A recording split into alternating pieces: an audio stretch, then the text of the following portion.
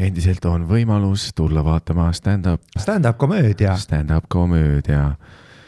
Enne vittu. Ta teeb võrd.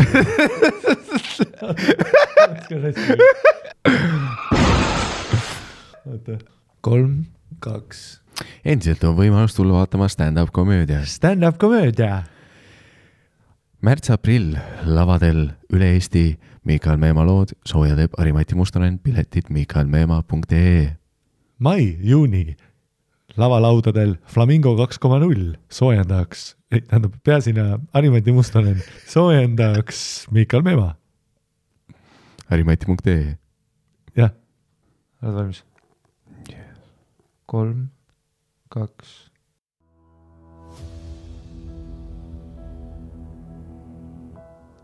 Maailm on muutunud.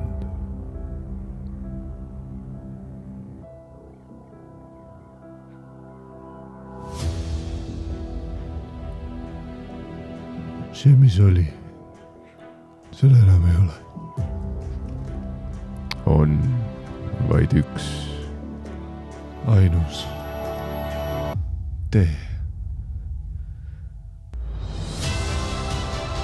Leia oma kari, leia oma Wolfpack, leia oma kodu.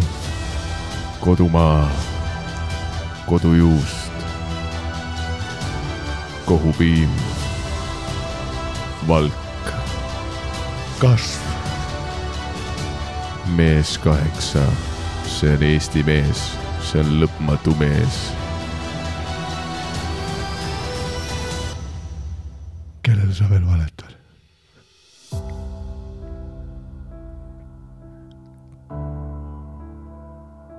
Toodud teieni kultuspodcasti Tussisööjad autoritelt Harimati Mustonen ja Mikael Meemaa.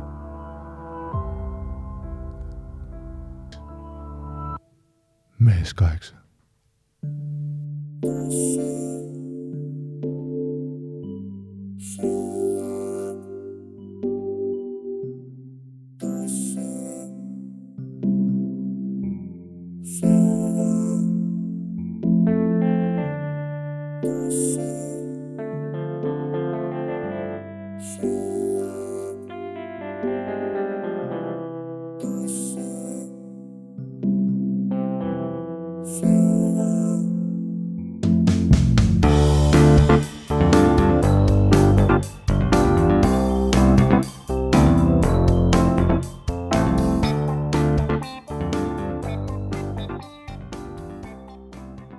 Aga muidu kõik töötab.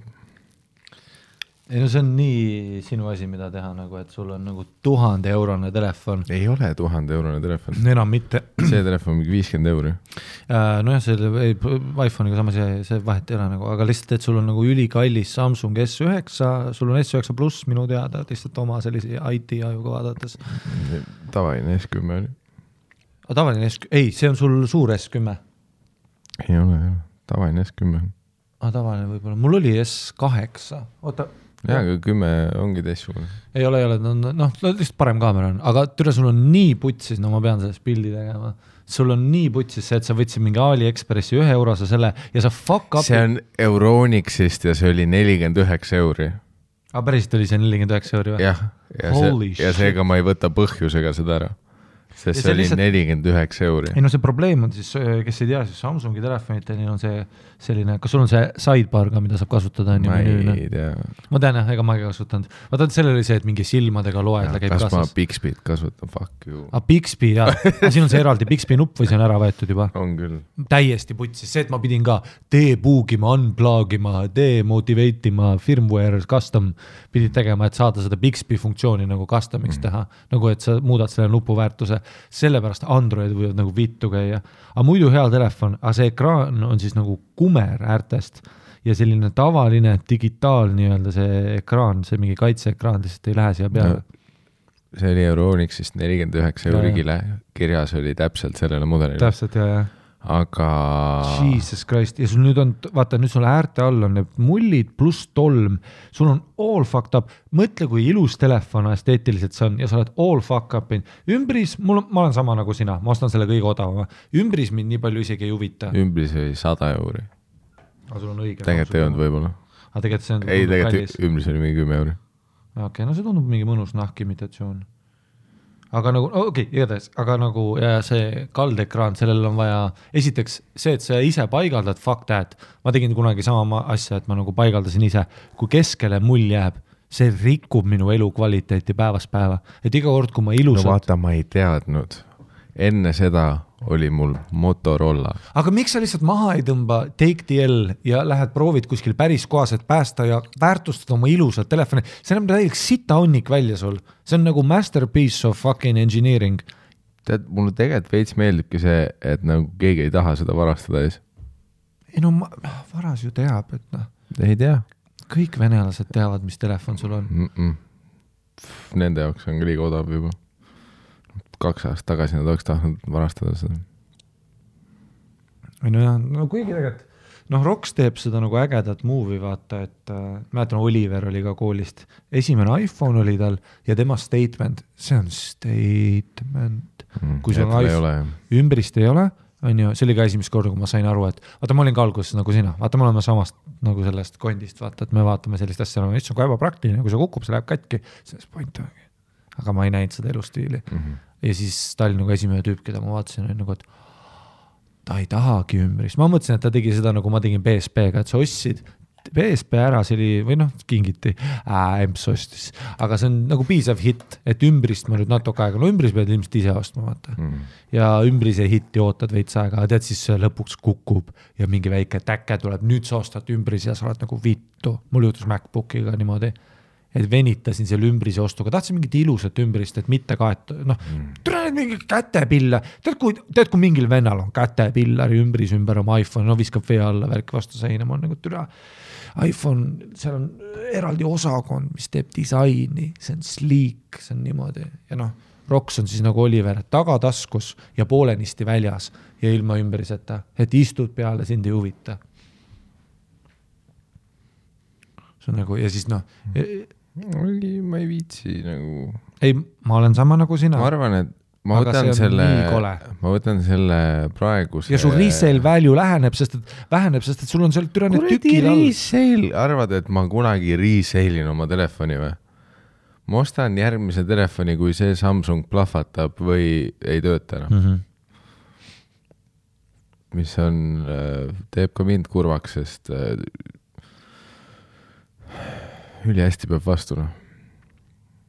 Peab mingi 10 aastat veel rohkem. See oli ka selle Motorola, mis mul oli. See oli tolle probleem. Sul oli Motorola? Moto G.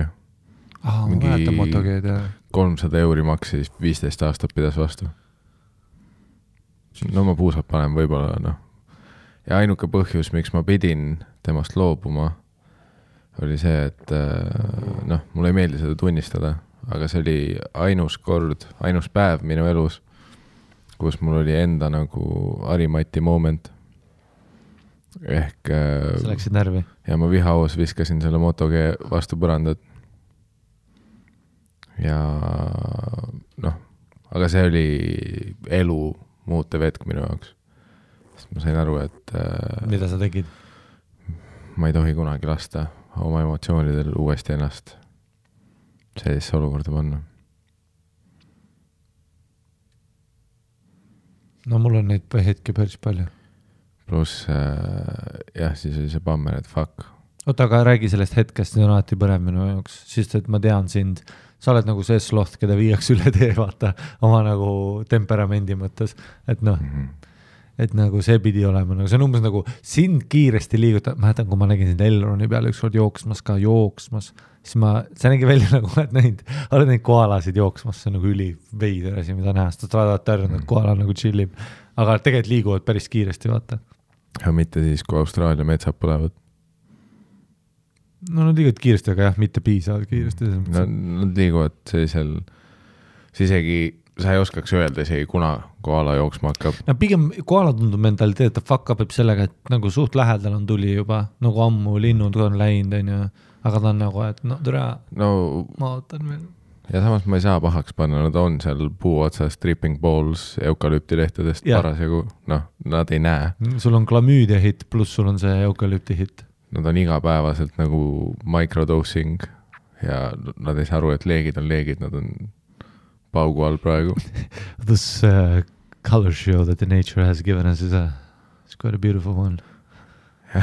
Tuleb leek. Nad on täielikus kuskil Joe Rogani maailmas samal, kui nad nüüd leeka vaatavad. Wow. See oleks väga hea siuke mingisugune Cartoon Networki mingi tegelane on vaata koala, kes on nagu kogu aeg tripib lihtsalt, on nagu siis see on lastele ja. Siis räägitakse, et ära saa liiga vaata psühhonaudiks, vaata mingi ära hakka seeni iga päev tegema. Ma imesta, kui mingi Netflixi animeeritud on juba, Netflixis on nüüdseks animeeritud sarju mingi 1000. Ja sinu plahvatus oli siis millelt?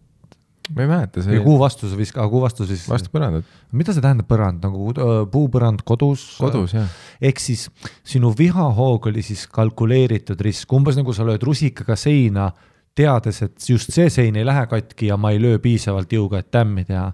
Ehk siis see on siuke nagu, ehk sinu arvamus oli aga mitte lootes seda katki teha, nii? Vaid lihtsalt nagu siuke paanikavise, teades, et see on puupõrand või et ei tohiks liiga hull olla. See Motorola oli läbi aastate igalt poolt kukkunud ja läikiv, midagi on juhtunud, et too hetk ma muidugi ei arvanud, et ma pooleks viskad kaotan ja oma telefoni. No ta ei läinud tegelikult pooleks, ta oleks ainult ekraan. Ja nagu ma olen näinud ühe korra ühte tüüpi, kes viskas iPhone'i asfaldi peal, aga full nagu pesapalli bitch vaatab mööda asfaldit.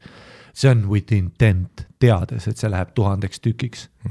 See on viha, mida nagu minu nagu need, kui ma olen vihane, hakkan füüsiliselt tämmi tegema ja sa tead, mul on vaja suruda, visata midagi ja lüüa midagi ja mul on vaja, siis mul on, minu sees on see gorilla ja siis see nagu siuke Hasidic Jew vaidlemas, vaata, et see gorilla on, aga see Hasidic Jew on nagu, et sa saad aru, et sul ei ole praegu seda budgetit. Nagu kui mul oleks budget, ma viskaks kogu aeg MacBooki aknast välja. No räägitakse, vaata, Kanye West Major Freakout, vaata, viskas oma piano basseini. No shit, tura. Kui mul oleks budget, lubaks helikopteri lennutan seina. Et ma hüppan välja enne, vaata, lihtsalt nii peale olen. Aga, et nagu, vaata, tead, kui sa viskad, ma olen ka siuke viskaja tüüp, mul tead, pleikari puldi, minu move on praegu see. No what the fuck? Ma olen väga hea UFC mängus, aga mingid vennad, türa, kuidas te nii hästi, mis nerd-ass shit sa oled seal teisel pool ekraani, et sa oled nii hea, et ma ei saa sulle nagu 5 rematchiga hakkamagi. Ma ei jõua roundist välja. Vittu sa teed bob and weave ja ta teeb nagu asju. Ja ma olen fucking advanced, vaata. Ma olen advanced UFC-s, see on ainus mäng, mida ma olen nagu continually läbi frantsiisi mängid nagu mõndel tüüpidel on FIFA. Mul võiks olla pleikar, millel ongi ainult UFC. Ma ei tee ju kuradi Elder of Age Scroll. Tead, kõik need mängud, oh my god, see on 90-tunnine quest. Fuck you. Ma teen ainult ühte asja. Ma mängisin UFC 2009 ma mängisin ainult demo. Nagu 700 pluss mängutundi, ainult demo. Sest mul on vaja seda ühte fighti, mul on vaja seda ühte fucking fighti teha. Ja siis minu move on see, et ma lasen lihtsalt puldist lahti. Aga mul on vaata puupõrand, pääsküle siuke puupõrand, ma istun sellises veits smiiglis, vaata eespool pinges, see on ka mängides, sa tead, et ma olen real serious. Vahest ma sõidan mingist vennast 2-0 üle, istu maha, mõtle edasi. Mul on nii meeldib mõelda, et seal on teisel pool mingi tüüp, kes on väga, ilmselt ta ei huvita, aga ta on nagu, lihtsalt, sest UFC-d ma ei saa päeval vaata mängida, kui mul on õhtul set, ma ei saa riskida sellega, sest kui ma kaotan nagu 0-5, see muudab terve päeva dünaamikat, võib-olla nädala. Mul on nagu väga hard recovery oli. Roxil oli ka ükskord, sõitsin Tartusse temaga mängima ja see sõitis must üle, Rox harjutas mingi sitaks ja siis sõitis must üle, vaata mingi üldskoori 17-2 or some shit, 0, ma ei olnud nothing tema jaoks. Siis ta vaatas selle piluga ka, vaata, et tavai, tšau siis, vaata, tead, saada tukse pealt, äge sul, vaata. Mul on nüüd terve aeg loksum, vaata, Lux Expressis, Maikis pomm, siis otse Lux Expressi peale, mida vittu mu elus just juhtus. Ja siis see on ikka hea, vaata lükkad 2-0 mingist vennast üle ja siis ma vahest teen nii, et ma ei anna talle seda 3. matši. Muidu on nice reegel on, et anna ikka mitu rematch, siis me saame tegelikult teada, kes on parem. Ja siis kui sa võidad mind 0-1, see ei loe. See on mu reegel. Et kui ma teen online'is, teed mulle ära ja siis sa ei anna mulle rematchi, see ei loe. Igast asju juhtub elus. Ma ei saa, see ei ole kaotus. See on lihtsalt, kuidagi mina libisesin veidralt, sul jalg tuli vastu. Siuke kiire KO. Las ma proovin uuesti. ja siis minu muu on jah, lased lahti, vaata pult kukud, veits põrkab, no veits vali hääl on, aga ma saan selle rahulduse, nagu ma olen, vaata, et ma olen kettas, ma saan selle, aga lootuses, et pult nagu katki ei lähe. Ja ma nagu, või siis see, et pigistad midagi, see oli kunagi mul suur fucking iga lihas su kehas pingesse, vaata, pigistad midagi. Ja see backfire is hard, vaata, kui sa oled 15-16, saad nagu, sa hakkad täiskasvanuks meheks saama, siis teed seda, vaata, pigistad nagu telefoni keskelt, vaata. Terve põhikool, vaata, ma panin lihtsalt täie jõuga pigistad, mida tunned veits seda telo pendimas, tunned, et türed, su elu on su kätes, vaata, sest et see telo on nii fucking kallis. Sa ei saa ema, vaata, sa ei saa emale öelda, et kukku, no muidugi sa ei ütle pigistad, vaat see oleks nagu see, kui sa ütled emale, vaata, et ma olen loll gorilla, kes lihtsalt pigistab asju puruks. See oleks ju, mingi helistab kuskile, et mul on ravi vaja lapsel, vaata, ta on närvihaige. Aga no mul mamps oli full psycho ka, tahtis, et inimesed sõidavad talle tagant autoga sisse ja karjus ja värk ja tal on nagu, ta teadis, meil on see veres, vaata, see Ukraina veri. Et meil on see nagu, lihtsalt me oleme sarnased, vaata, nagu selles suhtes, et ja siis pigistab midagi, aga siis see backfire ei pea hakata katki pigistama. Ma panin peaga ka, kui sa viimist kunagi nägid, vaata, mul mäletad see, mitte väliukse, vaid see siis koridori, kus sa, koridor oli ka päris suur, aga see väike vahekott, kus sa oma jalanud viskad ja seal on see kuradi, elektrikapp ja mingisugune fucking, see punane asi on, kui lõke on, kuidas ma tule kustuti. See sõna ei tulnud välja. Okay. Sul on tule kustuti nurgas seal kohas. Ja siis mäletad, seal oli, vaata, ma vist näitasin sulle ka, siuke suur lõhik oli, aga türa siseuksed ei ole, need on mingi fucking papp põhimõtteliselt. Seal ma olin ka loll, ma olin mingi 19, vaata, tulin koju ja lihtsalt ja siis, see oli see, jah, ma mäletan, et ma sain oma teise hoiatuse, et lastakse lahti, kui ma veel kord hilinen, siis ma jäin nagu marsust maha. Ja siis jõuan koju, vaata, fucking uks! Ja siis Viimsi majas türa see oli mu lemmik, et sa nagu lihtsalt oled keset nagu fucking Viimsi majas nagu, best see, et sa paned nagu lihtsalt, et sa vaata majas saad olla nagu mingi asi fucking lihtsalt niimoodi saad nagu päriselt karjuda. See oli nagu väga mõnus. Ja see backfire'is ka, et see backfire'is ma panin peaga, klonk, ja tuligi sinna pappi suur lõhik keskele, fuck. Siis vaata, Emps tuleb Soomest tagasi mingi 6 kuu pärast ja nüüd ma pean mingi bullshit loo. See oli peaga vastu ust?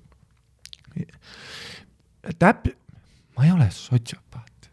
Ma ei ole, vaata, ma räägin, ma ei ole see full swing mööda asfaltit, viskad mingi oma vääris asja. Ma ei ole lolliks läinud. Võib-olla sa saad mind sinna piirini viia, aga vaata, ma ei ole suhtes.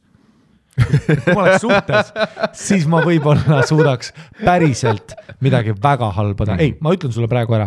No way, et ma oma naist ei löö. Vähemalt ühega. Ma lihtsalt ütlen nagu, et ühe korra. Kui me oleme ma ütlen, et kui me oleme 50 aastat koos, siis midagi nagu halba juhtub. Ja ma mõtlen, ma ei löö nagu rusikaga näkku, vaid ma nagu võtan, ma nagu midagi ma libastun, aga siis see on nagu turn of events meie suhtes ja me saame tegelikult tugevamaks läbi selle. Sest et ma saan aru, vaata, ma pean ennast kokku, et ma ei saa lihtsalt närvihaige 44 aastane olla, kes nagu pigistab oma naist niimoodi, et tal on sinikad, vaata. Aga nagu aga ma ei ole seal piiris, ma olen vallaline mees. Ehk siis nagu tasakaalukas ja saan oma asju teha, vaata, kui mul on sitt tuju hommikuti, et kui mul on hommikuti sitt tuju, see on kõige hullem, vaat sellest ma ei saagi suhtes olla ju. Et kui mul on sitt tuju, mul iga hommiku mul sitt tuju, saab mind näinud enne 2. Mul on nagu lihtsalt by default sitt tuju, that's my life, that's my whole fuck life. Poleks ma Saavu avastanud, ma oleks nagu 24/7 see toon. Ja mul ongi sitt tuju, ma olen hommikuti sitastujus ära putsi küll. Ma teen, olen terassil, vaatan, loen raamatut, joon kohvi, saan kohvipäev backfire'dega 2 tassi, ma olen rohkem kettas. Mina kell 3 võin väga halb uudis olla, väga teissugune Harimati, kes ta on kell 9 õhtul siis. Ja kui ma olen tiltis ja nüüd äkki, vaata, siis on see, et siis su naisel on hea tuju, mis ajab mind rohkem tilti. Et sul on liiga hea tuju, sa teed mõnitavalt, et kui naine teeb sulle mõnitavalt hea tuju, et ta tunneb, et sul on nagu vulnerable, sa oled nagu haavatav, sa oled halvas tujus, sa oled mõjutatav, sa oled nagu on the fucking edge, sa oled nagu mingi 8 peal 10 juba niigi hommikul ärkad. Ja siis naised ju naeravad jube palju ja räägivad, kui fun lugu ja räägivad mingi väikse asja, et siin veel rohkem tilti ajada. Ja siis nüüd naisel on sittujust, mul on sittujust, ma lihtsalt fuck, naised on empaatilised, vaata. Ja siis nüüd, kui mul hakkab hea tuju olema kell 4, nüüd, kui mul on kell 4, kell 5 ja kell 6 on all good times, keskkooli reunion mu peas, mul on nagu kella 6 väga fun elu juba, ma olen täiesti teine Harimati. Nüüd selleks saaks ma nii sinu tuju ära rikku, nüüd sul, ja siis me oleme endless loopis kuni abieluni. Et kogu aeg on üks tiltis.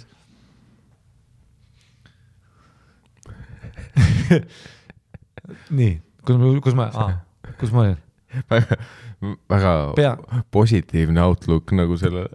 Ma ei saa suhtes olla, ma lihtsalt ei saa riskida sellega, et ma teen ju mental dammi sulle ka. See peab ikka hell of a woman olema, kes talub nagu, kes suudab meid mängleda ära sellega. Nagu, et no muidugi mul on... Võib-olla siis, kui tema on enne sind juba vihane. Kui ta on ärgates vihasem, kui sina oled. See võib töötada. Ja siis te saate koos kella 6 õhtul nagu... Aga tead, kui vihane peab olema keegi, kes on vihasem kui mina või? Sa oled nüüd näinud mees. Ma olen nightmare. Ainult Hitler peaks mul kõrval voodis olema. Et nagu sa peaksid hommikul nii tiltis olema, et mind, aga see võib töötada küll, sest et siis mul tekib see crowd pleaser instinct põhjus, ma olen stand-up koomik, ma tahan, et ma meeldiks inimestele, mul on nagu desperate need, on ju. Siis see võib-olla see kick kinnib, on, et mul on nagu, aga samas siis ma äkki sõiman sul näo veel rohkem täis, äkki ma backfire on ka. Siis on all about you, on ju. Sa oled tiltis. Vittune. Aga ma ei tea, äkki kuskil keegi on, kes suudab olla nagu sinust vihasem ja see nagu balansseerib seda. Et ja vale taktika ongi ilmselgelt, et kui sina oled vihane ja tema üritab rõõmus olla. See on väga halb. See ajab mind ju tilti, sest pole midagi rohkem tilti kui ma. Aga et ta peab rohkem olema. Nagu see Bill Burri bitt oli. See, et kui Bill on vihane ja siis ta koer on ka kõrval vaata. Et sul on nagu sellist... Mul on pitbulli vaja. Sul on naist vaja, kes on nagu pitbull. Mul on vaja mingi biffi, kes teeb nagu sitaks trenni ja stero. Ja on vihane. Aga hommikul. Ma ei suuda mingi mõrraga koos olla. Rahune maha päeva jooksul. Jeez, fuck. Kell on 6 õhtul. Ma toon plekki koju, ma teen stand-upi tule rahune, ma teen sulle biite veits. Aja, ma mõtlen, lõin peaga siis, et kõik see, siis tuleb see häbi, see piinlikkus ja siis sa pead selle bullshit loo välja. Aga miks just pea? Et kas pea on nagu selle jaoks, et vähem kahjustada vara või... Mulle meeldib, et minul on valus. Ka. Näiteks rusikaga mulle meeldib ka, vaata, ma olen niimoodi, et ma panen niimoodi, et rusika surun vastu laudest, et sellise väikse liti, veits, ma olen tegelikult väga nagu, ma saan haiged kergelt, sinikad tulevad kergelt, aga pea on ka siuke, aga ma taast ei löö, see on nii loll, ma ei löö, on ju, ma nagu surun kuskile pea vastu, enam mitte, ma pole päris kaua aega teinud seda, aga see oli ka mu muu, vaata, et kui sa oled lihtsalt tiltis, ma surun hambad kokku, terve keha flexi ja siis ma surun oma otsaasist mingi valus asja peale. Ja või kui sa oled nagu köögipinna lähedal oled vihane, siis nagu toetad pea korraks vastu seda köögipinna üleval olevat kappi ja siis lööd seda peaga. Ja nüüd on siuke väike, tead, surud ja siis korraks jõnks tagasi, klonk, on ju, surud. No see on, et mingi väike klonk käiks. Jah, see maik on nii valus. Fuck. Juba sinikas. Aga siis seal, kodus underestimate'isin oma suurusega ja oma lihtsalt nagu, et see on, lapsena sa suutsid pigistada asju, siis panin ka niimoodi, et panin nagu pea vastu seda ust, vaata, tead, et ma lähen koju, see tagant välisuks. Vittu, kuidas ma kinni löön selle ja seda ma löön kogu isegi heastujust, türa ma paugutan ustega, vaata, mulle meeldib siseneda. No eriti kui majas ei ole kedagi, majas on üksinda, välisuks. Tõragi, Reks ehmatab. Tead, Pilberil võis point olla, võib-olla Reks oli nii vihane, sellepärast, et mul on saiko on kodus. Ja siis välisuksa, sa oled seal vahes koridoris 2 ukse vahel, vittu mulle, nüüd ma pean vitune, Helen, vaata, jälle, nüüd oled lahti lastud, mul hoiatati juba öelda, ühe korra veel ei saa vittu, taksot elu see telli. Oot, kust lahti lastud? Ma olen vist klubi teatris. ma ei mäleta isegi, ma olin kuskil, olin lühikest, mingi nädal aega olin 2 korda juba hiline, vaata. Ja mulle ei meeldi seda töötada, selles ei ole point on selles, selles ei ole point, vaata, ma tahtsingi mind lasta, no subconsciously ma tahtsin kogu aeg, et neid lahti lastakse, aga sa tunned, et sellise fucking fuck up'iga, on ja, et ma ei ole nagu, ma ei ole muidu hiline, aga kui ma hilinen, siis ma hilinen selle pärast, et liiga hea päev on. Ja siis, no siis hilinesin. Üldiselt, kui ma kohas, kus ma meeldis töötada, siis ma hilinesin, ütleme korra nädalas ikka, aga oma karismaga ma make-upisin selle kohe. No ma ütlesin ausalt ära. See lükkab ka šokki, vaata vahest bossi, kui sa ütled nagu ausalt ära. Et mul lihtsalt ei taha kunagi elus tööl käia ja ma teen kõike võimalik, et nagu seda mitte teha ja siis ma nagu alateaduses juba viilin. And that's what's up. Ma vihkan siin töötamist ja ma vihkan tervet seda kohta ja ma vihkan sind. Ma ei ütle niimoodi, aga no läbi bittide, tahad naerma bossi veits, vaata. Ma ütlen, ma ei taha siin käia, sest nad on, see on nii veider asi, mida öelda, aga ma straight up ma ei taha siin käia. See ei tööta muidugi, kui seda vahetuse vanemaks saada edukas elus olla, see on väga halb mentaliteet, see on loser ass mentality, mis mul oli. Ja sa mõistad kõike seda seal 2 ukse vahel, täpselt seda ma mõistangi, et ma olen ikka piece of shit, vittu ma pidin nagu, mida ma teen, kuidas ma ei suuda nagu lihtsalt, mis asi ma olen? What the fuck, türa? Ja siis surun peale, siis paned sealt, et türa terve see papp läks pooleks ja nüüd peab mingi bullshit loo välja mõtlema homsile. Ma ei saa, kui ma ütleks otse ära, mis juhtus, ta tellib otse selle, kus mingi puuri pannakse taha. Tead selle pika oraga, mis pannakse ümber kaela? Seda küll, et kui ma mõtlema hakkan, siis see võis Rexile ka keeruline olla. Sest mõtle nagu Rexi perspektiivist nagu, et kui ma natukene närisin seda tugitooli, probleem. See vend lõi peaga ukse pooleks. Aga keegi ei tee midagi või? Mind kuradi waterboarditi vetsupotis. Rex, miks sa tugitooli ammustasid? Minge vittu.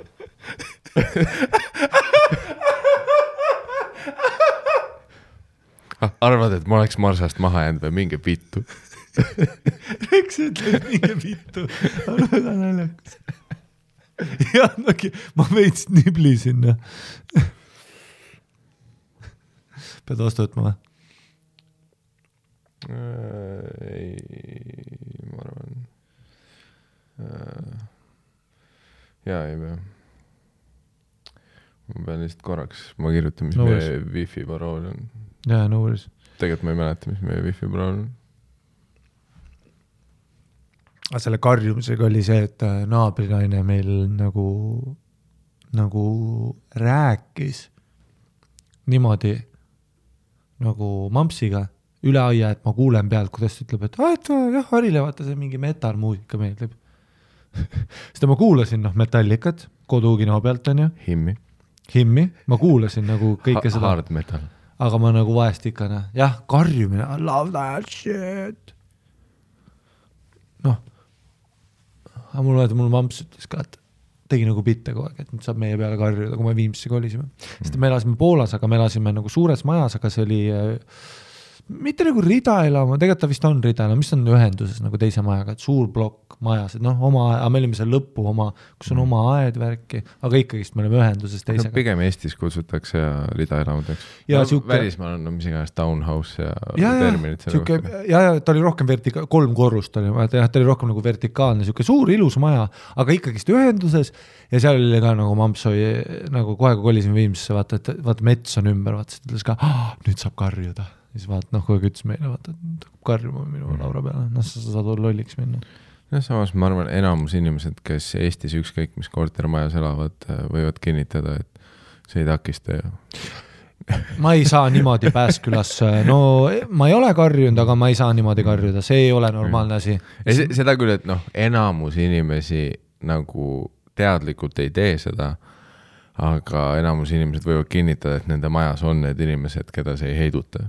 Ei, kui ma oleks suhtes, iga päev, see on muusikal siin, sa ei kujuta ette, kui palju menti mulle hakkaks kutsuma.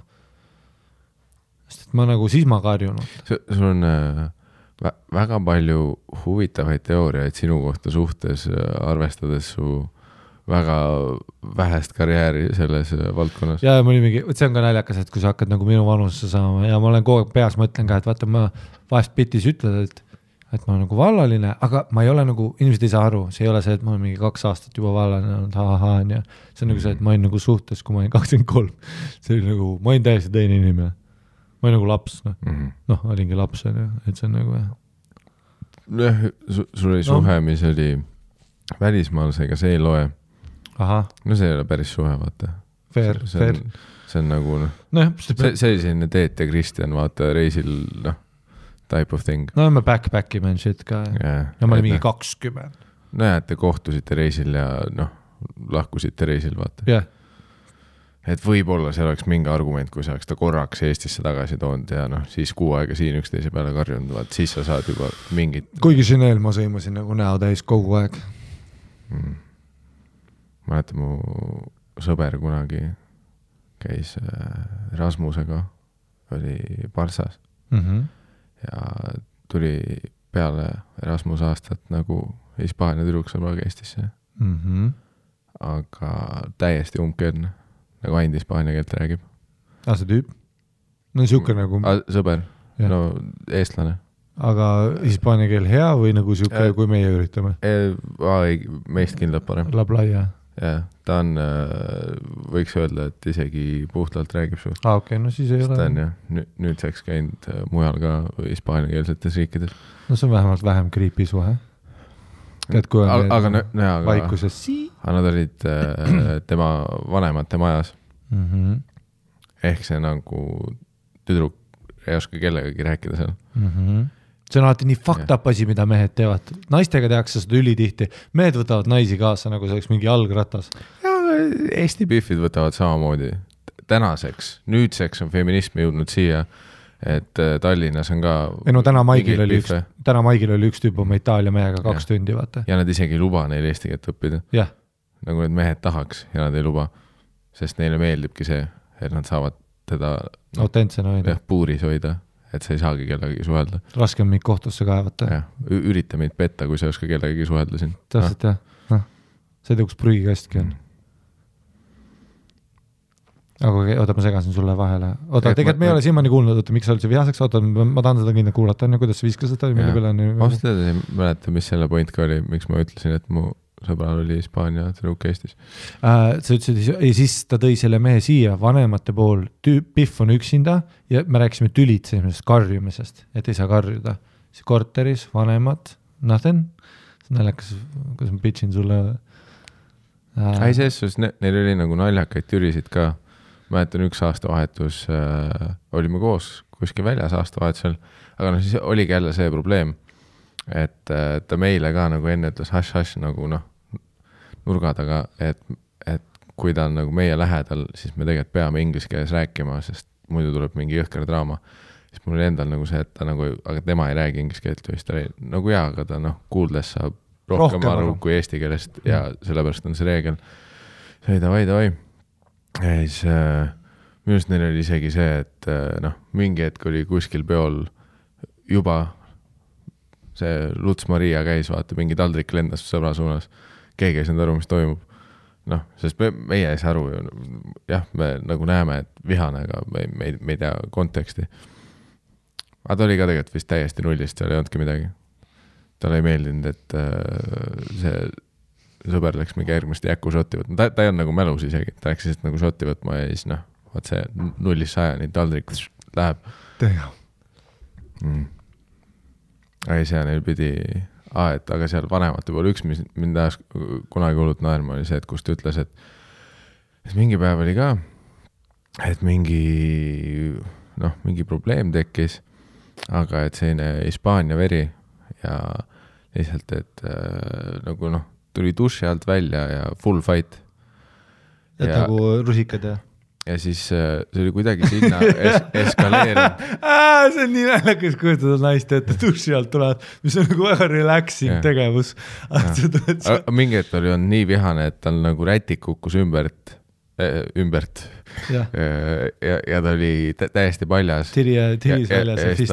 Ma ei mäleta, kas ta hakkas üritama nagu minu sõbra venda lööma või midagi, ma ei mäleta, kogemata sattus tuppa või põhimõtteliselt on ja see, kus sinu venna naine. Nagu naine paljalt, kes räägib ainult hispaania keelt ja swinging for the fences ja swinging for the fences. See on nagu mida sa teed, sa oled ka šokis on ju, Eestis sai kohta, Eesti naine hakkab paljalt tülitsema. Ja jättes välja nüüd need erandid, kui sul on Balti jaamas mingi mälus pihv on ju, kes tuli vetsust ja ta on nii mälus, et ta ei saa aru, et tal on tuss väljas on ju.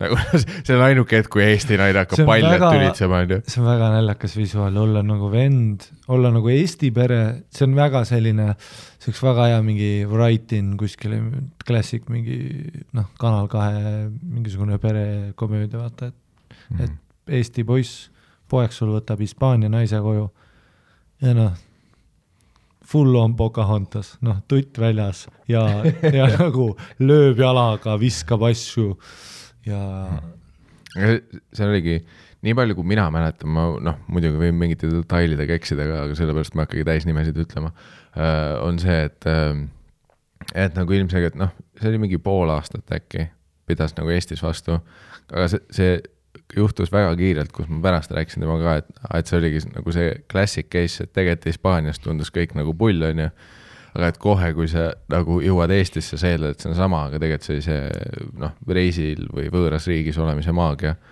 ja siin sa hakkad aru saama, see ei see on nagu Love is Blindis, nad ütlevad, vaata, back to the real world, siis hakkad tülida. Ja umbes sama on ju, et kus sa oled mingi reality shows täpselt saare peal, jah, seal on see fun suhe, aga nüüd, kus me oleme päris elus tagasi, ürita nagu tööl käia ja siis sa saad aru, et see, et ta oli kaniikuluv Meksike nagu võtteplatsil lahe ja fun, siis saad aru, et aga tööpäevadel ma ei jõua. See on nagu sa paned Pärnus mingi bifiga tatti, see on samamoodi, sa paned Pärnust aga tatti ja sa tead, et see on Pärnu bif. Või selline festivali romants on ju, et kus te olete mõlemad täiesti blasted. See on alati see kurb asi, kus see on alati kurb, et see on nagu, näiteks ma leian ka, et ma manipuleerin mõningaid nagu võib-olla suhteid mingisuguse naisega, sellepärast, et ma ei taha nagu, sest ma tean, et see on nii, et siin meil on üliäge, kõik on nagu uskumatu ja siis me vahetame seda keskkonda ja nüüd on all fucked up ja siis ma vahest nagu teen niimoodi, et ma nagu on mingisugune, täpselt mingi festivali romants või kohtud kellega kuskil ja siis ma nagu peale seda jätan selle sinna, vaata. Või kas või see, et suveromants ei pruugi tihti nagu sügisesse ja talve edasi kanduda, sest nüüd on teine elu, on ju. Mul oli puhkus, ma olin teises mindsetis, päike paistis, kõik tundus teissugune. Aga nüüd ma pean rongiga tööle sõitma ja õhtul koju tulema muna tegema, et ma ei suuda seda tempot toida. Vaata näiteks Seneega ka, et me olime nagu aasta aega koos on ju, käisime iga Tais kohtusime hostelis on ju, Balil käisime mitu korda on ju, Myanmaris on ju, Vietnamis asjad ja siis Austraalias ka erinevad kohad, lasti koos meid lahti, mõlemad hilinesime, kõik see on ju. Aga vaata, ma ei läinud tast lahku nagu enne koju minekut. Ma läksin tast lahku, ma olin mingi pool aastat Aussis nagu olnud, ma olin pool aastat reisil, pool aasta Aussis, aasta sai, ma jätan Aussis nagu, et me olime nagu, et ta kolis minuga koos nagu Melbourne, ütleme, me käisime siis Brisbane'is, fucking Perthis, tema isa pool olime 6 aega, kõik asjad tegime ära, Darwinist käisime asjad ära, aga kuna ma tegin Maikega vahepeal, seal ma alustasingi, et ma käisin Brisbane'is ühel Gold Coastil, ta oli üks open mic, kus oli üks Eesti tüdruk juhuslikult publikus ka, see oli veider. Ja see oli minu elu 3. kord äkki üldse nagu stand-upi teha. Ja mul läks nagu hästi see, et ma jätan see Josh, see ruumlane siiamaani rannib seal ruume, ütles, et see oli nagu väga hea, et teeme, et see nagu, et sul nagu olid ikka mingid pitid asjad, mingid ai. Ja siis ma mõtlesin, et ma pean nagu tööle minema. Ja siis ma mõtlen, mul oli just too hetk oli ka see, nagu tööle mõtlen, et mitte nagu töökohta, vaid nagu, et ma pean nüüd vaeva nägema, et saada paremaks selles. Tundsin, et see on midagi, mida ma pean tegema. Ja siis me kolisime Seenega koos Melbourne'i, kuna minu unistus oli see, on ju. Kolisime ja ma mäletan, Melbourne'is oli ka see, et see nagu nüüd ma käisin seal nädalavahetust ühes ööklubis tööl ja tegin kogu aeg maike ja ma läksin sinna moodi nagu, mida ma arvan, et nagu see on siiamaani palil, LOL Fest, see ongi nagu, vaata, tema suveromants ei ole suveromants, you know what I'm saying? Et meie mentaliteedid clashisid sellega, et minu jaoks on nagu wild and crazy 20-ndad, mida ma kogen, aga nüüd on mul vaja nagu midagi elus teha või mul on vaja nagu pühenduda ja see ei ole nagu see ei ole nagu see, et Melbourne'is olek oli minu jaoks ka nagu see, et mul on vaja nagu oma asja täiesti teha, et mul on vaja nagu tööle minna ja nagu kohe, kui see keskkonnavahetus oli, vaata temal ei olnudki keskkonnavahetus, ta oli nagu, et me oleme ikka koos Austraalias, fun, nagu tema plaan oli see, et me läheme koos Eestisse, 3 kuud siin, vaata ma tulen protesti, teen paar maiki, inglise keeles jätkan ja siis lähme koos Londonisse, vaata kui ma tulin ju algus, vaata teiega tegema, ma ütlesin, ei ma kohe lähen. Mu point oli lihtsalt korraks natukenegi nutsu saada, mingi 1000 euri kokku, siis ma saan Londonisse, saan kohe seal tööle kuskile baaris ja olen nagu back in the game. Tahtsin need laenu jälle. Ja tema jaoks nagu, noh, see oli meie nagu see ideaal, mida me rääkisime kuskil Tai hostelis me üksteisele. Ja siis mul oli täpselt hard hitting. Ja see oli nii veider, et nagu sa ütled suveromants, et see on nagu nii meil kuidagi, ma ei tea, kas on mingi eestlaste asi, et me oleme nagu, et meil ongi nagu need vaata, et nagu ilm muutub ja kõik see ja meie mentaliteet muutub ja kas ma ei tea, me oleme nagu mingi rohkem tsüklilised. Ma olen seda nagu hästi palju kuulnud, nagu sa ütlesid, vaata, et keegi reisil, siis tuleb tagasi, kas toob biffi või kohtub seal kellegiga. Et noh, Perthis kohtub, on ju, aga nüüd näiteks Eesti mees tahab ka ju kohaliku viisat saada, saad tööpikenduse, nüüd tahad residentsus saada ja värki, nagu päris ellu minna. Siis esimese biffi sa tampid mingi hetk ära, vaata. No selle esimese nii-öelda mingi armastuse kuskil Viinamarja farmist. Nüüd me läheme Perthi, vaata, ma töötan ehitusfirma, mu white card, ma tahan tegelikult siin nagu päris tööd teha ja nagu uut elu alustada. Ja mul on mingi loll biff, kes tahab nagu pidutseda ja mul on nagu suvi on ammu läbi lihtsalt. No ma tean, et väljas on soe, aga minu jaoks nagu nüüd tuleb pikk talv. Eks see on mingi statistiline väike võimalus, et no alati on võimalus, et teie nagu teekonnad või need jooned selle suure graafiku peal lähevad samas suunas, aga suurem võimalus on alati, et tegelikult need ei lähe, mis on nagu loogiline ka, on ju. Et inimestena, kui sa kohtud selles hetkes, kus te olite samas punktis, siis teil on ilmselgelt lihtsam koos olla, sest te olete samas punktis. Aga kohe, kui need jooned hakkavad teises suunas liikuma, siis on mingi ebakõla, mis on hea näide sellest on jälle ka see, vaat kõik, kes on mingi kooli või ülikooli ajal koos, on ju. Aga kohe, kui tuleb nii-öelda see päris ellu minek, siis mis on šansid, et me hakkame nagu suht sarnaseid asju tegema, kas või samad kellaajad, huvid, on ju. Või nagu jah, mentaliteet, et täpselt, et mul oli vaja nagu, kui ma leidsin stand-upi, ma olin nagu, et oh shit, mul on 10 aastat vaja panna maike alla ja no ifs and buts about it, see on nagu ainus viis, kuidas ma sind heaks saan.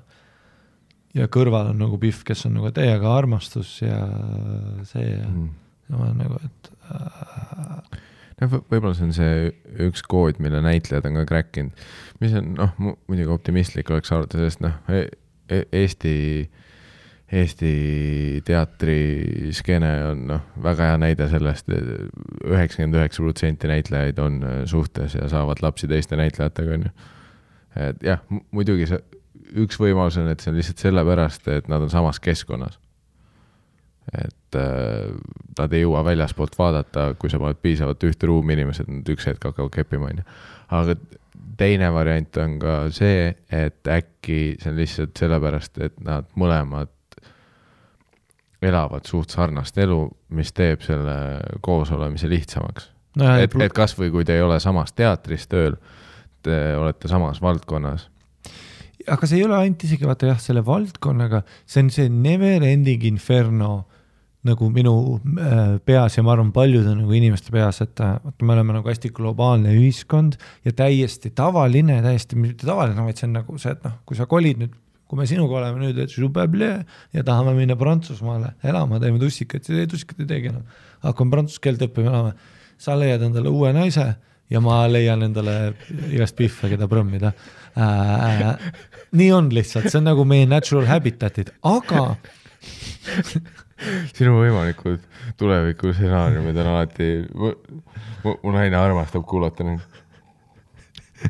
Kus kõik su stsenaariumid meile on see, et me läheme Mehhikosse reisile, sa leiad uue naise. Su naine hukkub õnnetuses ja sul on vaja edasi liikuda. Et noh, see on sinu, lihtsalt meiega juhtub see, et kui me läheme uude keskkonda, on ju. Siis sa muidugi, aga alati on see, et nagu sa ütlesid nagu sa ütlesid, et see keskkond nagu töökeskkonna mõttes kõik see, aga see on ka nagu alati huvitav, et kui ma näiteks Vancouveris kas või kuskil teidin, kui ma kohtan teist eestlast, eriti kui see on nagu pihv, siis ma tahan teda nagu kohe kepida.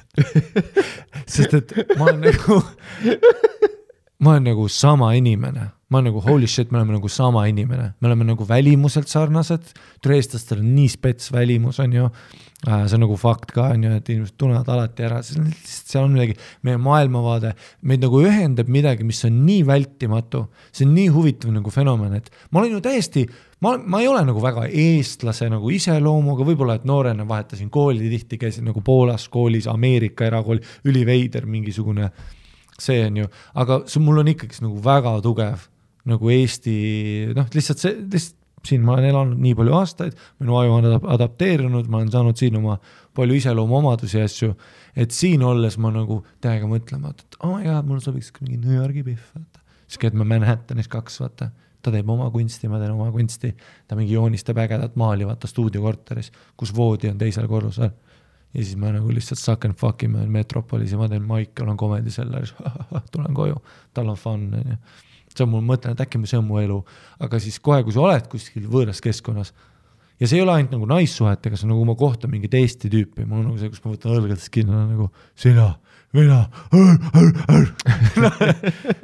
seal on midagi nii nagu sellist, see tribal nagu asi, et kõik inimesed, väliseestlased, kes sa kohtad, ka sul on kohe mingi side ja seda on nii raske nagu vältida, et isegi kui ma kohtan oma mingid lapsepõlve sõbrannad, kes on välismaa mehega, seal elab ja neil on lapsed, neil on elu, on ju. Mul on sõbrannad, kes läksid Austraaliasse või Londonisse või üks on Ameerikas, on ju, ja täiesti oma elu, aga kui me kohtume, nendel on see pilk, kuidas nad vaatab mind ka, et oma nagu see 2 vaata tead pärdikud, kes panevad laubad kokku. Vaata eestlastele meeldib öelda, alati teha nalja, et igas riigis Chinatown, et peate ainult mingi enda nurgas olema. Aga suht kindlalt, kui nagu eestlasi oleks ka sama palju kui hiinlasi, siis meil oleks ka igas välisriigis oleks Estonian town. Nagu Soomes juba on. Aga see on nagu undeniable osa meie nagu DNA-st. Ma arvan, et see on nagu igast rahvusest. Täpselt see on sama põhjus, miks Chinatownid tekivad. Nad ei saa. Mitte. Ja me saame mingi hetk neid on nii palju, nad on lihtsalt, et see algab kõik sellest väiksest, et keegi on kuskil võiks kevadrulle saada ju. Ja enne kui sa tead, on terve linnablokk, kus draakon lendab ringi. Ja kui eestlasi oleks piisavalt, siis oleks see algaks sellest, et keegi musta leiba ja hapukoort tahaks ja enne kui sa aru saad on, ma ei tea, mis Eesti variant sellest oleks. Aga mingi Estonian town oleks. Ei jah, Ameerika selline melting pot of culture, seal on seda muidugi meeletult näha, Itaalia, Iiri, Kuuba. Alati mingi Little Italy kuskil. Muidugi. Ja seal on midagi väga, ja hästi palju inimestele vahest meeldib, ja minule endale täpselt samamoodi. Kui ma olin 15-16, mulle meeldis teeselda, et ma olen just kui vaata Ameerika filme vaadanud asju, et mul on nagu hästi palju inimestele noortele meeldib öelda. See on nagu kuidagi popp ja huvitav öelda. Nagu lihtne öelda, kui sa ei ole kogenud seda. Ma ei ole väga eestlane. Seda müstilist tõmmet, mis tegelikult tekib. Täpselt. Sest siis on lihtne öelda, kui mina läheks kuskile, ma ei hakkaks suhtlema, ma üritaks integreeruda. Tead, ma olen kuidagi terve elu tundnud, et ma tegelikult ei olegi väga eestlane. Või Aga enne kui sa aru saad, sa oled saunas. Ja, eestlased Tijuanas Facebook grupis ja te ehitate enda mingit sauna sinna. aga nii ongi.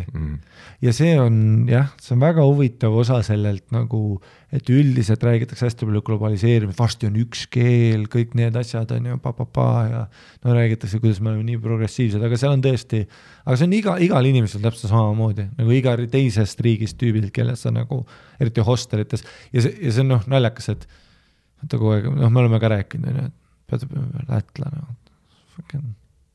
mis asi sa ared, lätlane, siin baaris, what?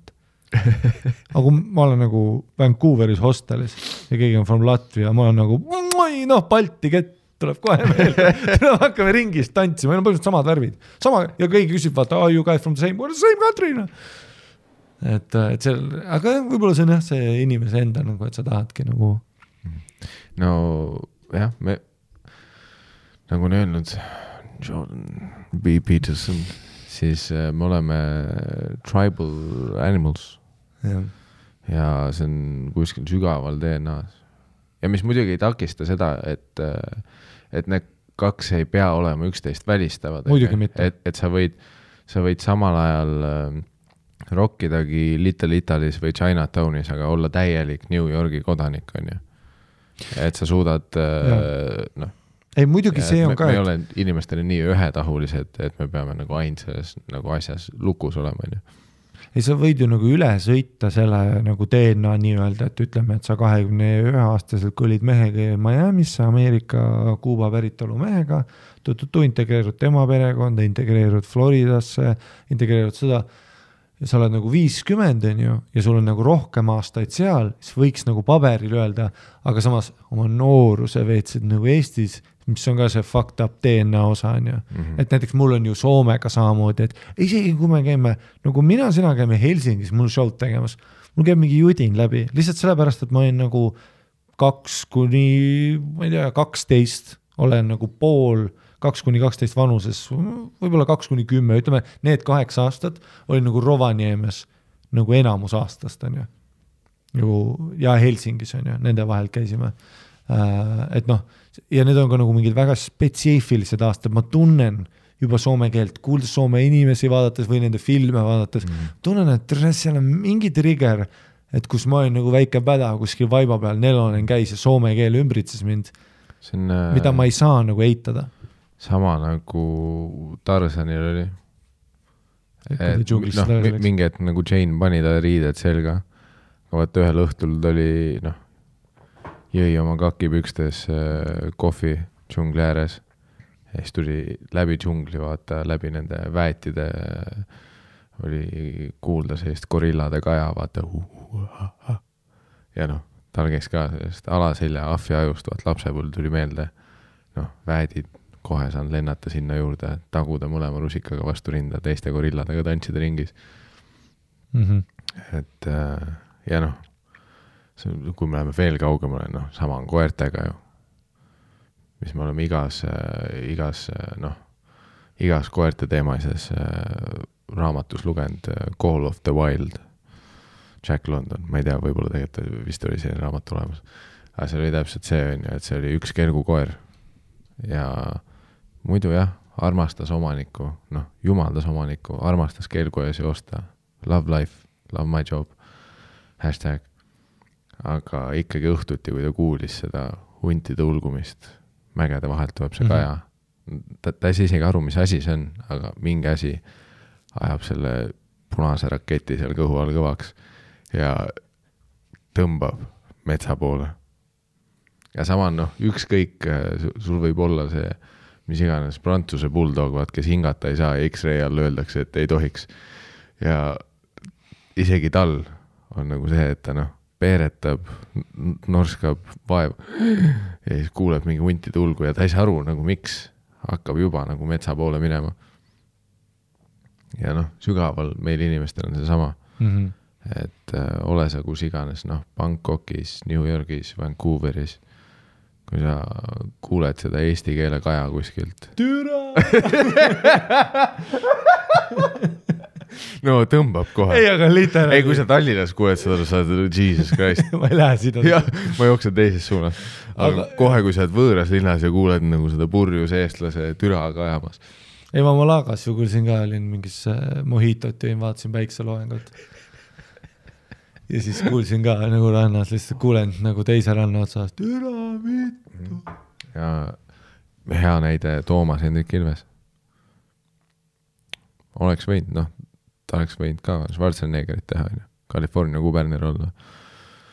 Tegelikult oli vist New Jersey's või kuskil elas. Ei, ta elas Californias jah, seal mingi seal kuskil, kus on see veini istandused ja tal oli mingi fancy ass place.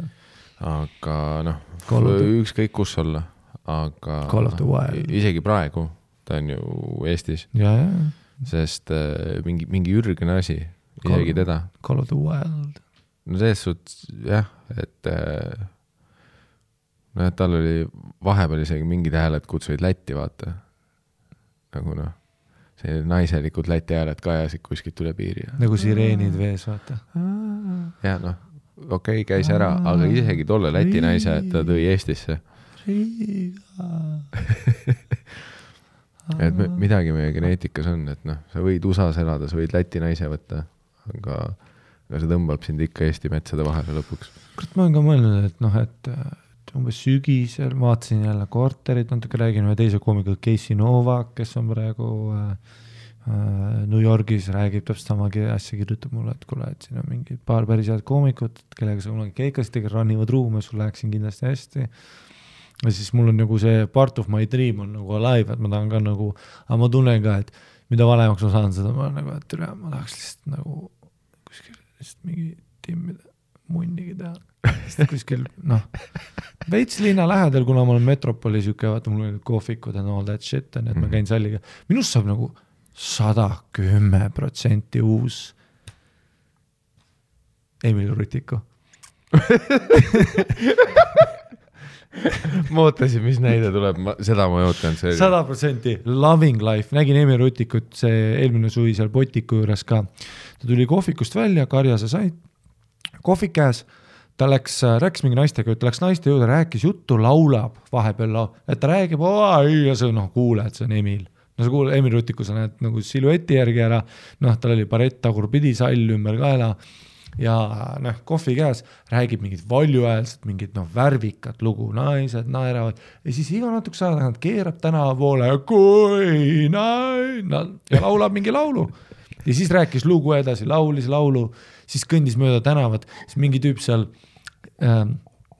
mingi tüüp keevitas seda nagu seda mingit ratta hoidjat, ma ei tea, kas ta mingi mask, midagi seal tegi, on ju, seal kuradi metalli juures ja rääkis selle tüübiga, see võttis selle eest ära, rääkis keevitajast talle, õpetas teda keevitama, pani ise maski ette klukk ja tegi kui ja laulis ja siis läks ja kadus ära kuskile, vaata, lihtsalt jalutab lavin ja ma olen teda paar korda veel, Telliskivis pudelis nägin ükskord terrassilt, et kus kõik kevadise päikse all istuvad, käis sealt läbi ja kõigi pilti, inim laulab, siis teeb vahepeal mingi Emil Rutiku unplugged, vaata mingi bändiga teeb, mingit mussi, siis vahepeal on telekast, lihtsalt kokkab kuskil.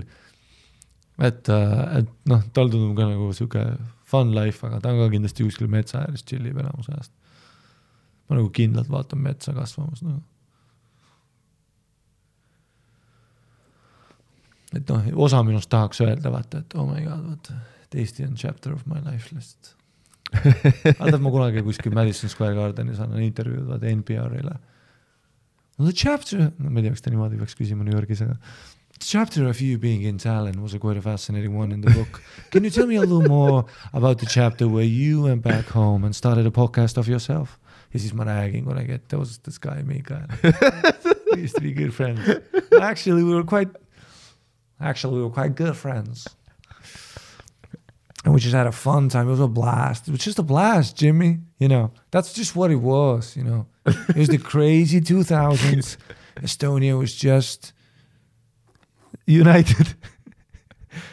We joined the European Union. The euro came. It was a magical time. We sold tickets at the door. I mean, it was crazy, Jimmy, I'll tell you. It was crazy. Post-Soviet country, the parties were wild. The cocaine, ma ei teinudki, vaata, aga ma ütleks kindlalt oma biossa, the cocaine. noh, elamus ajast tegin Warzone'i kodus, vaata, ja sinuga salvestame nüüd peale seda otse švarvat sõima.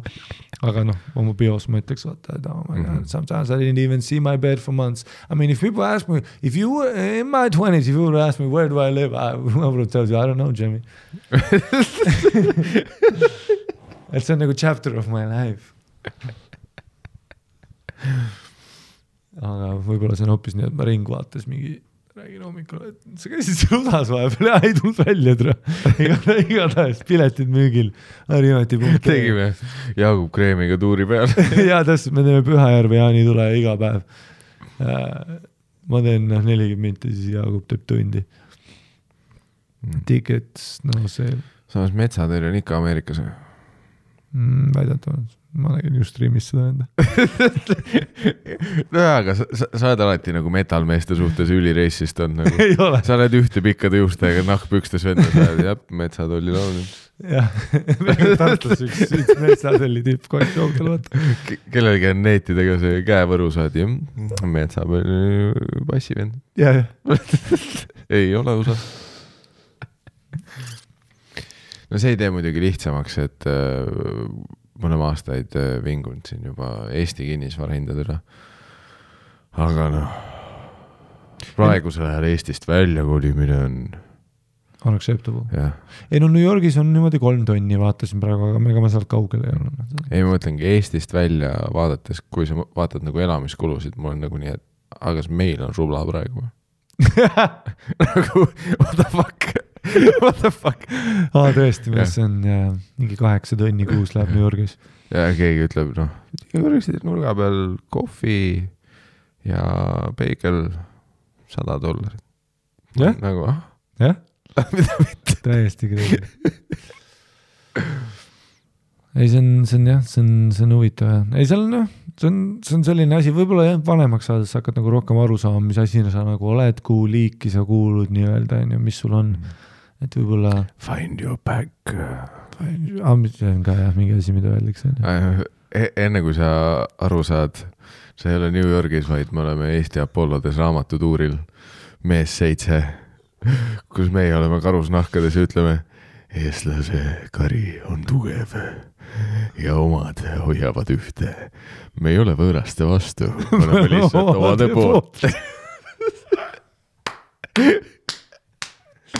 Ei, meie järgmine laiv on nagu haigelt palju Eesti lippe ja karusnahad seljas. Me oleme full see kuradi Guido Kangur või kes see, ei mitte Guido Kangur, see näitleja, kes, Tanel Kangro, ei, kes see on, kes metallist munja teeb? Tauno Kangro. Täpselt. On või? Jah. Jaa. Metallist munja. Ta on igast asja teinud, aga mul on tema pull kodus. Aga ta käib kogu aeg selles, no ta on iga päev apteeker Melchiori võtetel. Seda küll. Ta on nagu Beyoncé, et sa tunned ta nagu kilomeetri kaugus. Ma veits tahaks olla see tüüp, kellel on enda thing, vaata. No nagu Emil Rutikul. Ja, et ma olengi Game of Thrones. Ja, täpselt, jah. Ma tunnen keebiga ükskõik. That's just my thing. Ja nagu, et keegi ei küsi küsimusi ka. Ja täpselt, ja ma mäletan ka, et ma olin turvana tööl ühes restoranis, see oli ka, et Kangro tuli sööma koos oma mingi investor sõbraga ja ma olin ka, vaata kaugelt, vaata, meil vittu üks vend on nagu ülikonnas, eest lahti lips, süke post meeting, süke kella 5 esimene õlu ja teine vend on nagu revenant. See on nagu mida vittu. Siis teenida tuleb Tauno Kangro ja siis sa oled oma peas nagu, mida see tähendab pärast kuugelda, vaatad mingi skulptor ja sa oled nagu, vaatad kõigil piltil tuleb sama outfit ka rebase müts peal ja sa oled nagu, I guess. Ja nüüd siiamaani sa oled nagu, obviously see on väga tugev trademark ja seda mingisugune, ma ei tea, Dr. Dre ütleks selle kohta nagu 5+. Et ja meil võiks ka see julgus olla rohkem, nagu, mis me kanname mingit suurt tussi peas. Et me oleme nagu need tussisööjad või midagi. Ma ei tea.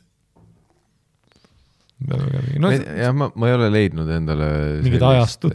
Jah, ajastut ega nagu materjali. Ma ei tea ka munnigi, mis mulle nagu jah. Soovitatud on, et me võiks igapäevaselt sellises Tom of Finlandis ringi käia. Aga nagu nahkpüksid ei näe minu jaoks üldse mugavad välja. ma ei ole kunagi proovinud nahkpükse, aga see ei tundu nagu... See oli üks mu idee Flamingo jaoks ka, nagu nahkpüksid ja mingi äge siuke deliirium. Lihtsalt nahkvest. Palju keha peal. Oh shit. Tere, ma ei tea, käed väljas. See on ju, viib kõik selle tähelepanu ära. See mu materjal on tähtis, vaata, ma ei taha, et sa vaataks mu kuradi, Mike and Jones'ina. Mike and Jones on see, mis Moskvas nüüd asendas selle Jack and Jones'i poe.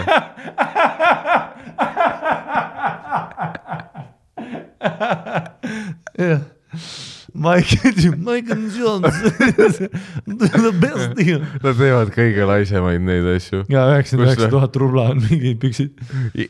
Iga poe logol lihtsalt muudetakse üks täht või pööratakse tagurpidi.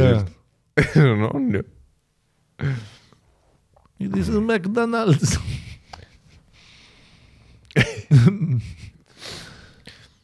Maci nad minust muutsid just ümber mingi Vanja midagi. Saibid. Mingi Vanja, et nad tõmbasid M-tähe lükkat külili ja siis ühe kollase kriipsu veel läbi ja see oli mingi Vanjas muunju või ma oskan venega, et üks sõna oli Vanja, teine oli mingi teine. Thank you for this Russia coverage. mingi teine täht oli. Apple Pay on PRP.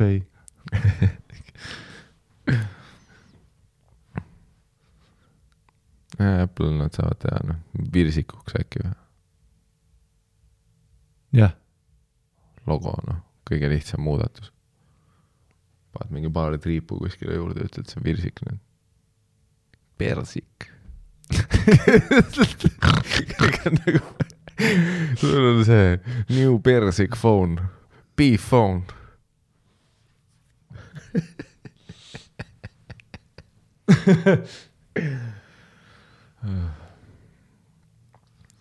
See küll, et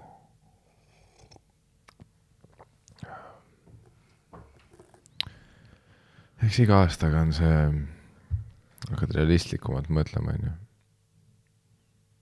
et mis asi on Eestist ära kolimine.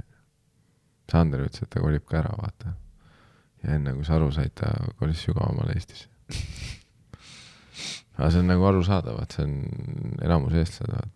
Sul läheb mõned aastad, et aru saada ja siis sa saadki aru, kõik olid kunagi.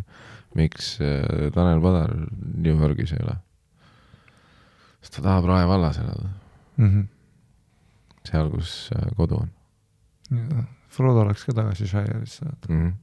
Tahaks võinud ka Mordoris mingi ägeda stuudio võtta ja runnida that shit.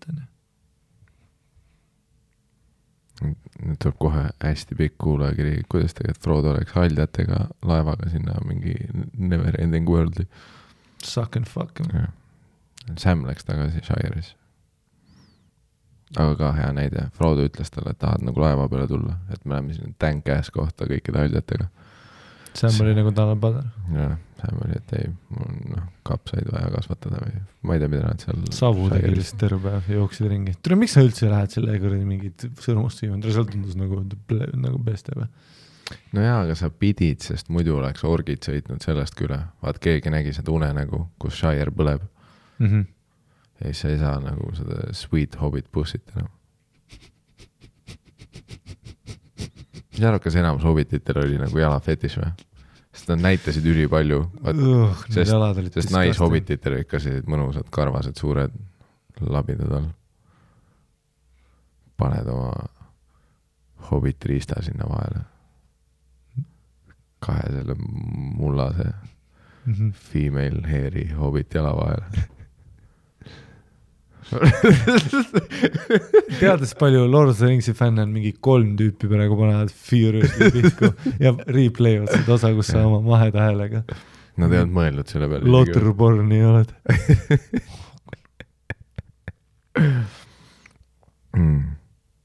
Ja ma mäletan, kunagi oli üks pornoseeria, mis oli nagu Warcraftist inspired, see nimi oli Warcraft. Nad alati oskavad, nad nagu leiavad selle, aga see pani mind nagu kaasa tundma, et see on nagu alati raske nagu täiesti sisse minna, et kui see on su thing, on ju. Sest noh, jah, sa saad nagu, nad olid nagu roheseks värvitud, nad oleks orgid, aga ikka on noh, mingi kriitilistel hetkedel sa näed, et noh, persaugu kannikate juures on mingi valget veits ja noh. Kõige nõudlikum Warcrafti vaataja ever. Enamus vendadel roheline nägu, vitt väljas, go gosh. Jah, sa oled nagu noh. Sa otsid mingit alien level CGI. Ei, ma nagu noh, näen ära, et see ei ole Goblin Bussi. Goblin Buss. See on ilmselgelt inimese oma. Ei suuda. Jah.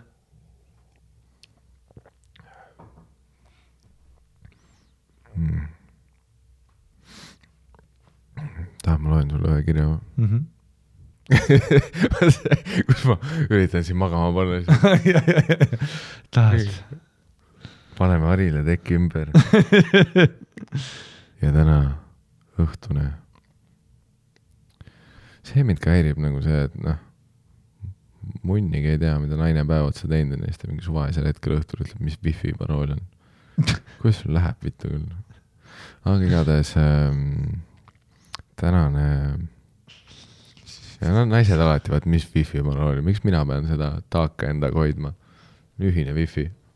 Mis siis, kui mul meelest läheb? Kuidas ta siiamaani hakkama on saanud, et ta ei tea seda?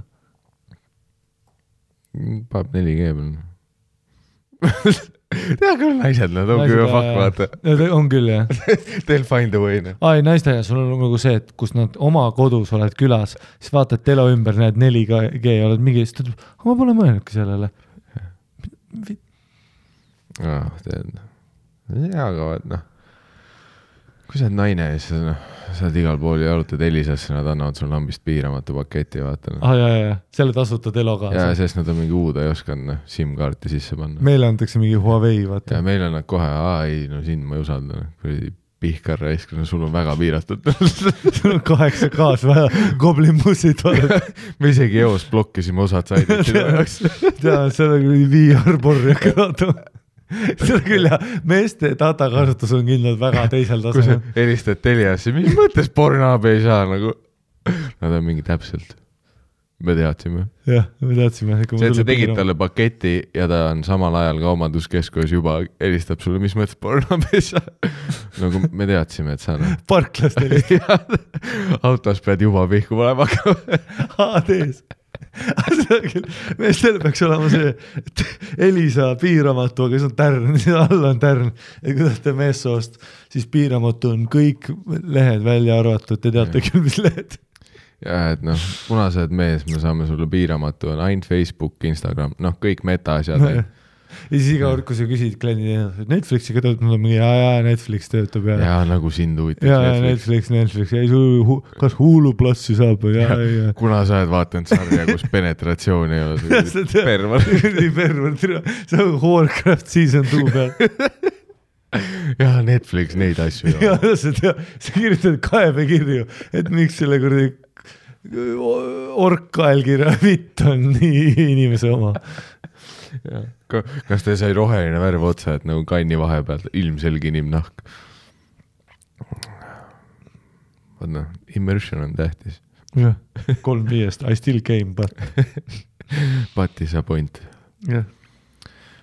Tussisööjad@gmail.com endiselt võib meile kirjutada, endiselt meeldetuletus, lauspornokirju oleme piisavalt saanud, nende saatmise võite lõpetada üldiselt, et ma ei ole mingi paar episoodi seda meelde tuletanud, aga meile võib nagu täiesti lubatud kirjutada ka nagu niisama nagu lahedaid asju, mis on elus toimunud, naljakaid lugusid. See ei pea olema nagu tingimata sellest, kuidas sa 15-aastaselt süütuse kaotasid. Ja, aga mis inimesed sa arvad, et kuulata? Nad ei ole kõik mingid maikerid, kellel on mingid ägedad lood ja mingi... Mina ei tea. Välismaa podcastis inimestel on mingi... Mina ütleks omalt poolt tagasisideks, et kõik need, kus on väga palju kirjavigu ja title on fucked up, ma olen alati having a good time. Et kui sul on, ma ütleks pigem just vastupidi, et kui sul ei ole mitte midagi öelda ja lihtsalt oled mälus, siis pane kokku laused ja send. aga seal on ka alati see reegel, et need, kus on kirjavead ja all fucked up, need on siis head, kui need pikad on. Ei saada üks lause. No neid me oleme näinud. No neid on pool meie kastist on seda, kus keegi ütleb tere Ari ja siis kass jooksis üle klaviatuuri ja see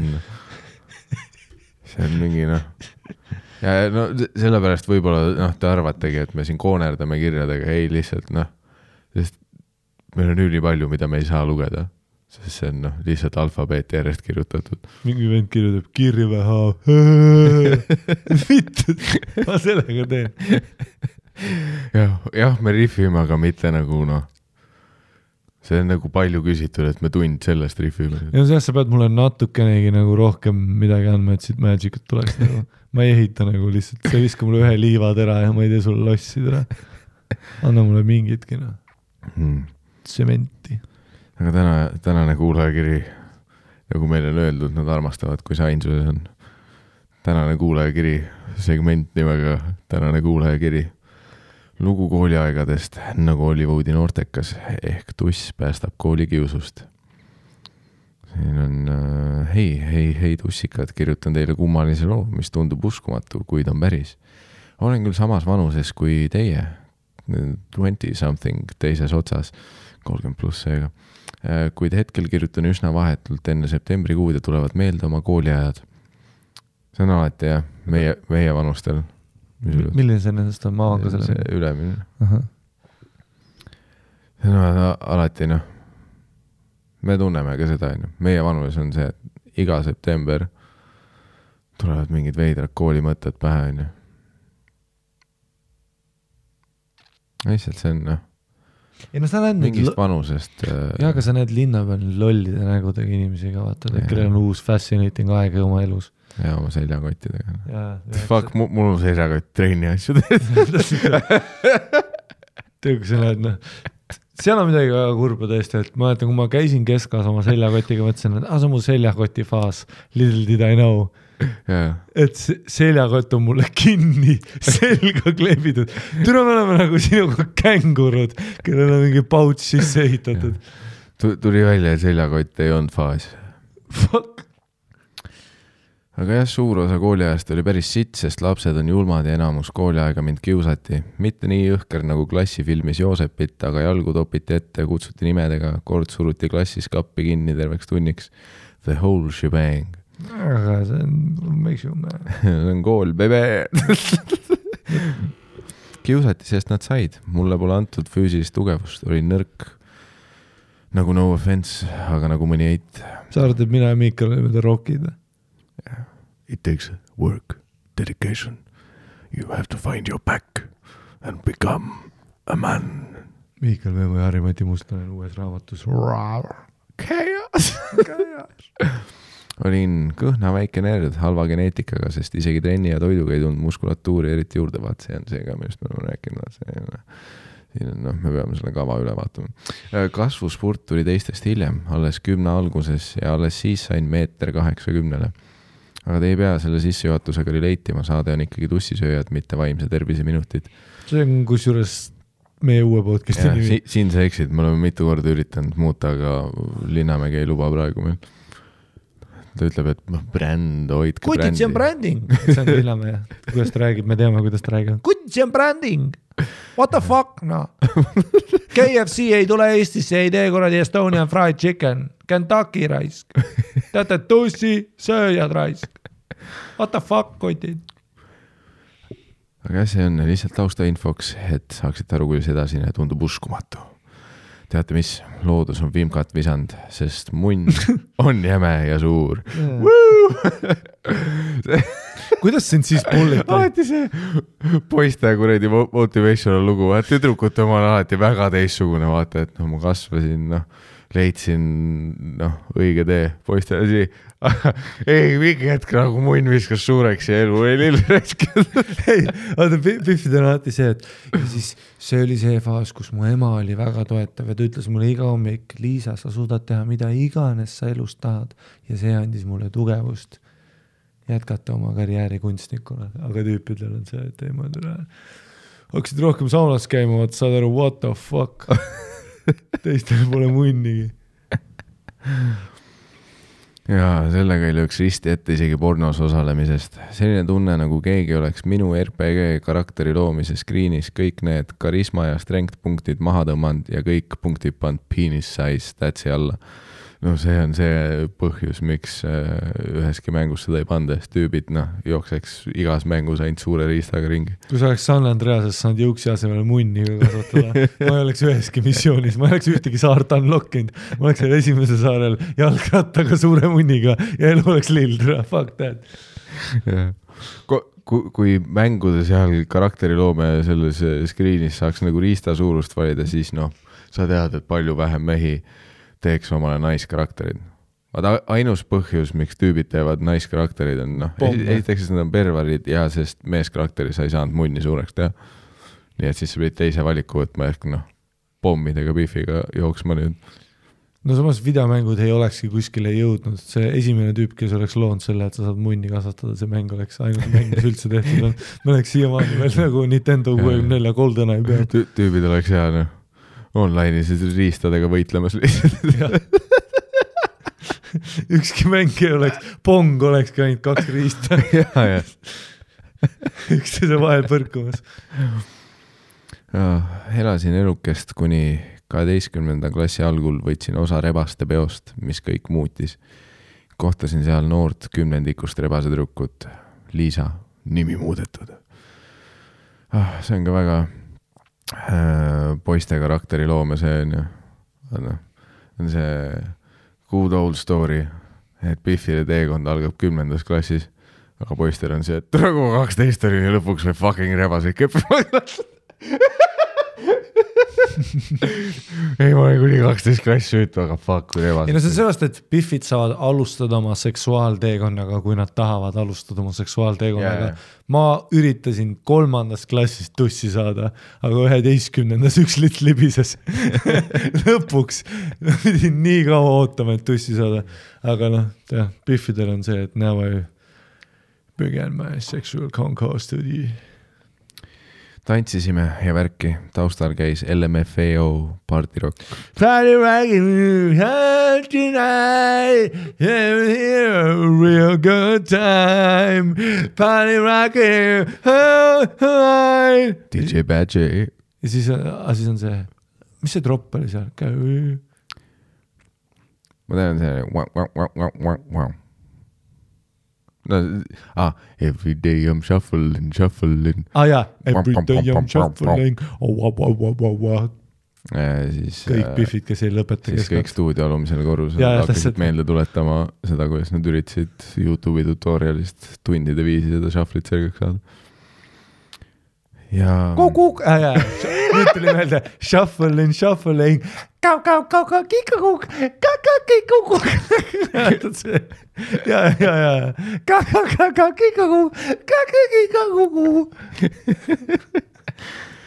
Shuffling.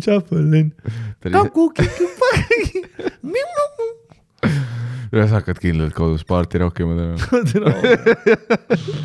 ta risas mu hiljem face'i Party rockin' in town tonight, a real good time.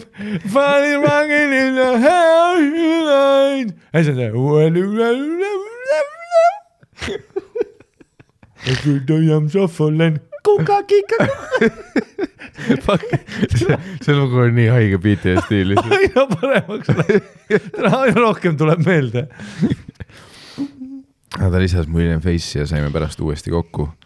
Hiljem tuli ta minu poole ja panime esimest korda tatti. Järgmised nädalad saime üle päeviti kokku ja iga kord panime pool tundi järjest tatti. Kus iganes juhtusime olema. See on jälle nii naljakas, et keegi peaks kirjutama niimoodi meili, et ta leiab selle Biffi, ütleb, kirjuta sa ka, mäletad sellest korrast. Ja siis mis sinu versioon? Vaata, see ongi see tüübi, ei tule munna, kus kasva. Iga päev panime pool tundi tatti, see on nii poiss asi, mida öelda. Vaata, tüdruk ütleks, et me käisime väljas, rääkisime tunnetast. Ta päriselt nagu, ta oli esimene poiss, kes mind kuulas. Ja järjest panime 30 minti tatti, igal pool panime tatti. Ja every day paneme tatti. Every day on tatti. Kukakika,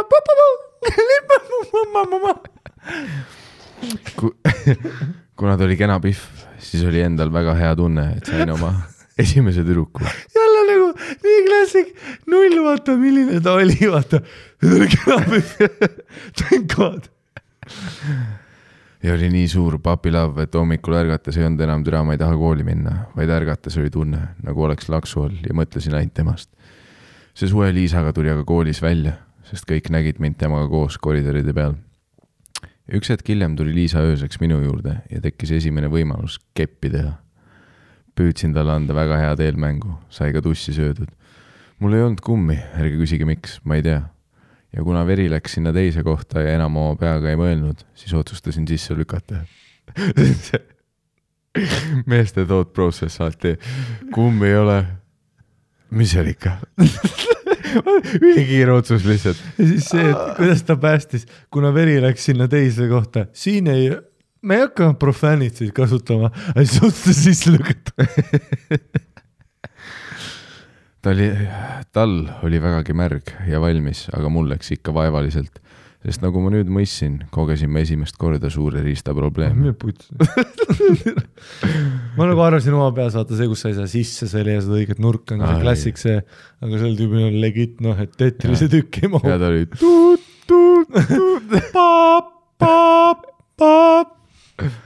esimesed korrad pole kunagi nagu pornos, aga üks tähelepanek oli küll. Pärast mõnda minutit olid ta jalad ja käed nii kõvasti ümber minu, et kui tundsin, et võin hakata tulema, ei lasknudki ta mul kohe välja tõmmata. Paanika, siis aga õnnestus välja tõmmata ja tulla talle kõhu peale. Kusagil Boris nägin, et nii tehakse ka. Kuskil nägin, et nagu nii saab. Vana hea inimese õpetus. Never listen, never learn. Aga kuskil Boris nägin, tere keegi tuli nähku, tundub safe. Nii palju järgnes, et paar päeva hiljem olid klassikaaslased teada saanud, et kaotasin süütuse. Keegi isegi tuli rääkima. Kas sina oledki see suure munniga poiss? Ma olin nagu what the fuck, sest polnud kellelegi rääkinud isegi. Aga Liisat olin küll näinud koridoris mitme sõbrannaga sädistamas, keda tuli mulle enne tutvustanud. Ja seda täpselt minu klassi poiste kuulda kauguses. Seega olin nüüd päris kindel, kuidas sõna levima hakkas. Positiivse poole pealt. Positiivse poole pealt, see kõik on the dream. Mingi kutid kuulevad piffe sädistamas, et kui suur türa sul on. Kas see on minu iga märgune nagu või?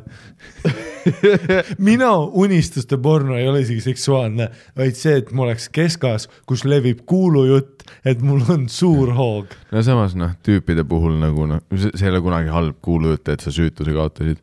Ja et sul on suur keegi ei ole mingi kaotsid või? Kus see nüüd taevasse saad? Või no, ma ei tea. Ja mis koolis see võiks olla? Aga Kristlas koolis võib olla see tõesti. Isegi kristlikus koolis on tüübid nagu noise. Isegi õpetaja tagant patsu. Noise. No man, don't worry, you ain't gonna go to hell. Positiivse poole pealt aga see, et kogu see Liisa minu ellutulek lõpetas ära. Peaaegu täieliku igasuguse kooli kiusamise. Pigem hakati türa palju õnne mees soovima. Ja eraldi olles pani ka üks alfa ja endine plõks ja käe õlale ja ütles palju õnne. Ja täitsa tõsi värk, tead ega paljud siin ei olegi süütust kaotanud.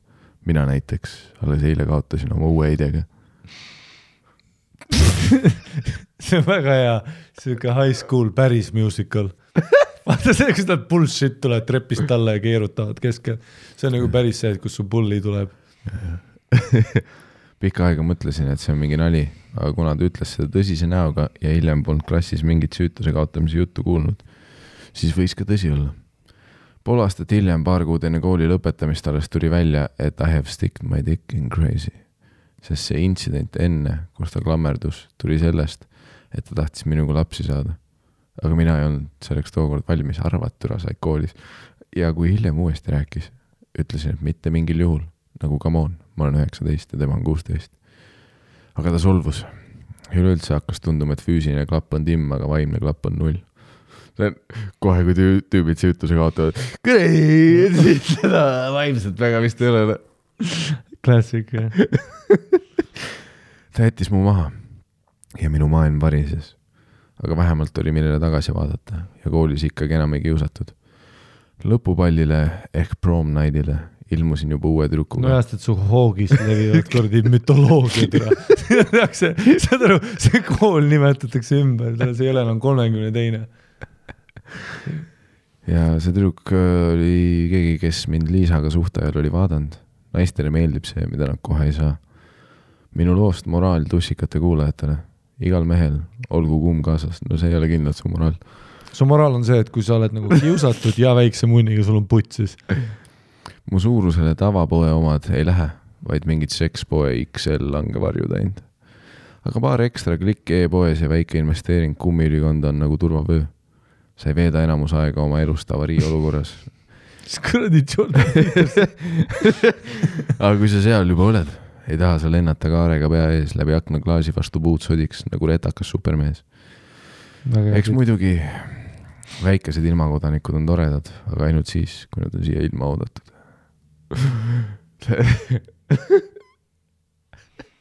See väsind 12. klassi õpilane. Lapsed on toredad, aga ma ei usu, et ma veel valmis olen. By the way, pange edasi. Ari, parim šoti aktsent. Mikael, parim saksa aktsent. Thank you. Fucking Leeski. Olete väga tegijad, olen kuulanud ära praeguseks enamuste episoode arvutiga töötamise taustal, pluss olen käinud Comedy Estoniat vaatamas ja kavatsen edaspidi, sorry, et pikk kiri tegelikult ei olnud. Kui saates ette loeks, siis oleks ülikõva, davai, peace out, big munn. Väga viisakas meil oli ka. Seda küll, et ma hästi vähe vulgaarsust, siuke otsekohene. Vaat jah, et mida elu on õpetanud, et tihti tegelikult väga paljud suure riistaga tüübid on nagu härrasmehed.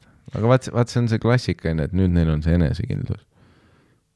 Et nad ei ole ebakindlad, neil ei ole vaja kompenseerida. Nüüd nad saavad viisakad olla. Ja no mina ja sina. No täpselt, jah. Ja me oleks ka ülikonnas. Pluss siit oli näha, et kiusamine jälle, nagu klassik tussisööjad, me toetame kiusamist, töötas, ülinorm vend, teab, et ta on fortunate. Nüüd on suur munn, nüüd on enesekindlus.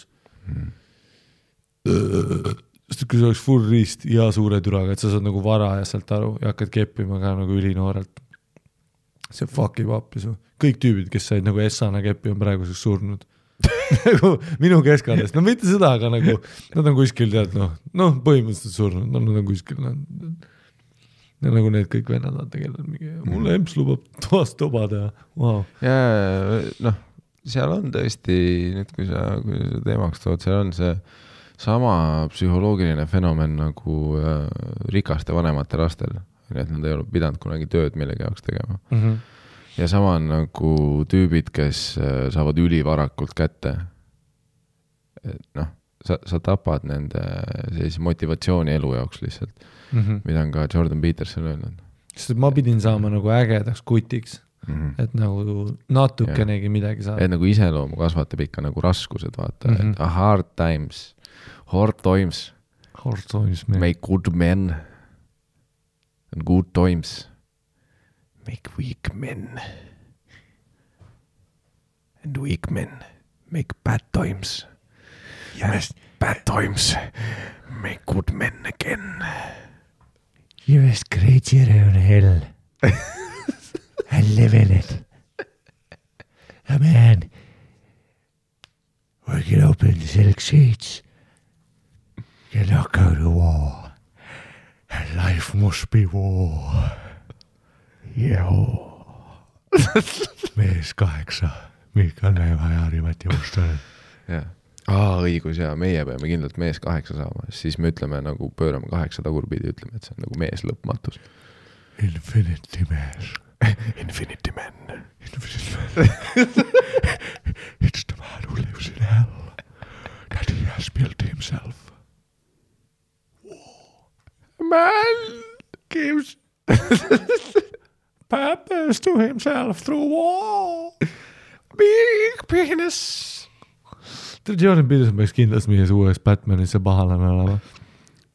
Ta oleks parem kui nagu, viimase Batmani pahalane. Ta hakkab nagu Batmani niimoodi nagu mentali neegima. Ja ma tean, mingitele inimestele meeldis viimase Batmani pahalane, aga oleme ausad nagu Jordan Peterson oleks palju parem olnud. You come here with your ideas. Only to prove yourself unsuccessful. Yeah. Pluss see on nii hea Mr. Batman. Nad saakski uue võtta, noh, ei pea olema enam mis iganes Riddler, Joker, Penguin Man, noh, nüüd on lihtsalt Jordan. Dr. Jordan Peterson. Dr. Jordan, best villain. Ja täpselt aga ongi Dr. Jordan Peterson. Gotham City. See kõlab nagu Is being fucked. Dr. Jordan Peterson. Kõik inselid on tal armis ka, vaata üli tugevad vennad. Ja noh, Batman ei saa vastu ja noh, vahepeal Batman on ise ka. Ta ei tee ise ka ja... Kuulab tema kõne on nagu vittu küll, äkki ma peaks Batcave ära koristama. Tal on õigus. Did you come here with your little bat car under your little fountain? Mighty, what are you gonna throw a small bat at me? Chaos is something I've lived in more than you. Chaos, I was born in it.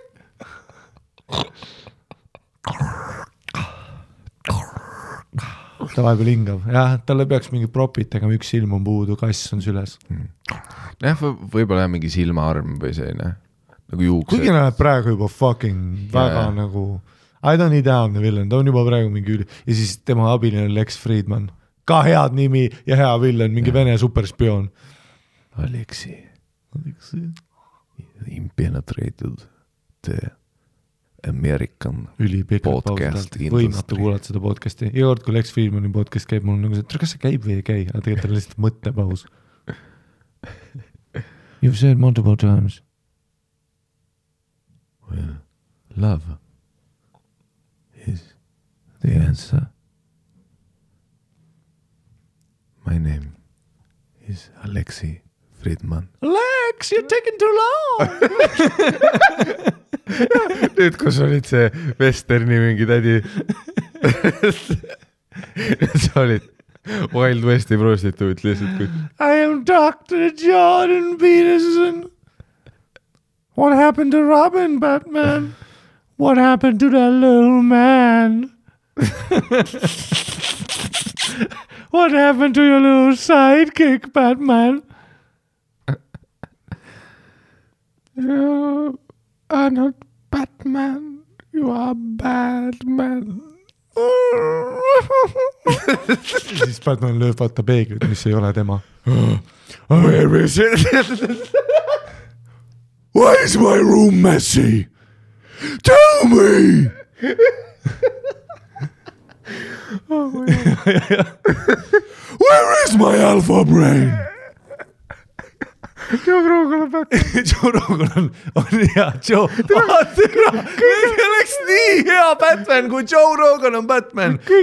Ta ongi ju Bruce Wayne. Kõige lühem Batman. Kõige lühem Batman. Ei, tal on plate tal. Samas, Joe Rogan rippumas laajalt nagu nahkkiir. Täpselt, jah. Ta teeks kindlasti mingit veidrat võrka. Ta veits on see nahkkiiri ülakeha ka. Jaa, kusjuures on küll ja ta on ju multimiljonär reisib maailma, naist ei ole näinud. Keegi ei ole tema müstiline mingi rikas ja siis tema ööelu võiks olla ja UFC kommentaator on ta Batman. Where is my kettlebell? Even the hardest kettlebell won't lift the rock you have inside of you, Batman. No podcast, as long as it may be, will not lift that rock, Batman.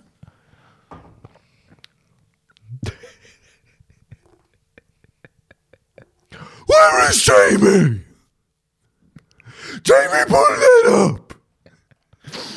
Jamie on Robin. Jamie, võtsi küll, meil on nii hea casting. Ja Tim Dillon on ka mingi tegelane. Penguin. Ja ta ongi Fat Penguin.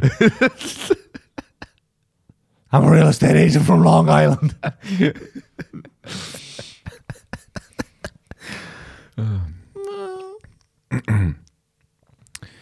Me teeme siis, räägime rahadest kiirelt. Patreon.com/Tussisööjad. Täna me veits libisesime. Me episoodi jooksul ei jõudnud mainida Patreoni. See on meie pask. Uskuge meid saab parandatud. Tere järgmine episood. Iga 10 mindi tagant tuleb väike Patreoni kõll vahele. Igatahes ja patreon.com/Tussisööjad eelmest episoodist alates on liitunud meie familiaga sellised kodanikud nagu Sten Gerber, 563 Lech, Liisa, SL, Anonymous, Annika, Elisa V, Kirsika, Siim Pihlak, Kevin Keek, Tristan Nomm, Kärtlin, Saar, Raimond, Eino, DJ Kass 4, M&M, Kena, Kirvehaav, Fredi Saaret, Karli Pärna, German Ivanov, Oskar Pärle ja Liisi Soosaar. Tere tulemast meie patroonide perekonda patreon.com /Tussisööjad ja aitäh ka kõikidele vanadele patroonidele. See hetk, sest tegelikult pole aimugi, kuna see episood välja tuleb. Ma ei tea, mis päev täna isegi on, aga põhimõtteliselt nüüd on nagu see, et Patreonis läks just nagu türa sitaks ägedaks, veel ägedamaks kui varem oli ja enne oli juba üliäge. Et kes veel ei ole kuulnud, näinud, siis ma ei tea, mis mätta all elate, aga meil vaikselt susiseb koostöö, meil on tekkinud meie oma Robin, Young Jamie, H-Dog. H-Dog, jah, see on hea nimi talle toi. Teeb H-Dog. Et me oleme siin vaikselt katsetame nagu tussisööjatele omane, kõik ei tööta veel perfektselt, aga nagu te olete aru saanud, see teekond, mis te läbite meiega, ilu ongi teekonnas ja nagu minust ongi lahedam, kui te saate nagu laivis näha, kuidas me üritame kaameraid tööle saada, vahepeal läheb pilt ära, vahepeal hakib haigelt, aga muidu on better than ever, 3 cameras, lights, action, production, 3. maik, tehniliselt meie esimene külaline, kes kunagi on, kuigi tegelikult ei ole külaline, aga jah, Patreonis on ja kindlasti, mis väljas on esimene uue setupiga Patreoni episood, mis on tegelikult juba pikemat aega väljas. Tõenäoliselt, kui see episood tuleb välja, on võib-olla ka mõne tavaepisoodi video sinna tund, et me katsetame igast asju, nagu Patreonis tuleb nii palju fucking ägedaid asju praegu, haige lihtsalt nagu, et hoidke näpu pulsil ja subscribe'ige rohkem ja likeige ja share'ige ja need olid tänased Patreoni uudised. Mis siis mingi harimati.ee ostke pileteid ja kas sinu tuur käib veel või? Ma ei tea. Selle podcasti Miikalmeva.ee tõenäoliselt jah. Mingid viimased minu tuurishood on ka veel. Ja siis jah, on minu tuur mai, juuni, me lisame kuupäev, lisame kohti, all good, ostke pilet, Miikal teeb sooja. Me isegi lisame Eestisse nagu literaali kohti. Jah. Te ei ole osadest kuulnud, sest neid ei olnud enne. Me ehitame kultuurikeskused praegu et teha. Me transpordime inimesi. Ja siia Flamingo 2.0 teen mingid uusi bitte. Ma olin Miikal Meema. Harimati Mustarunen. Thank you.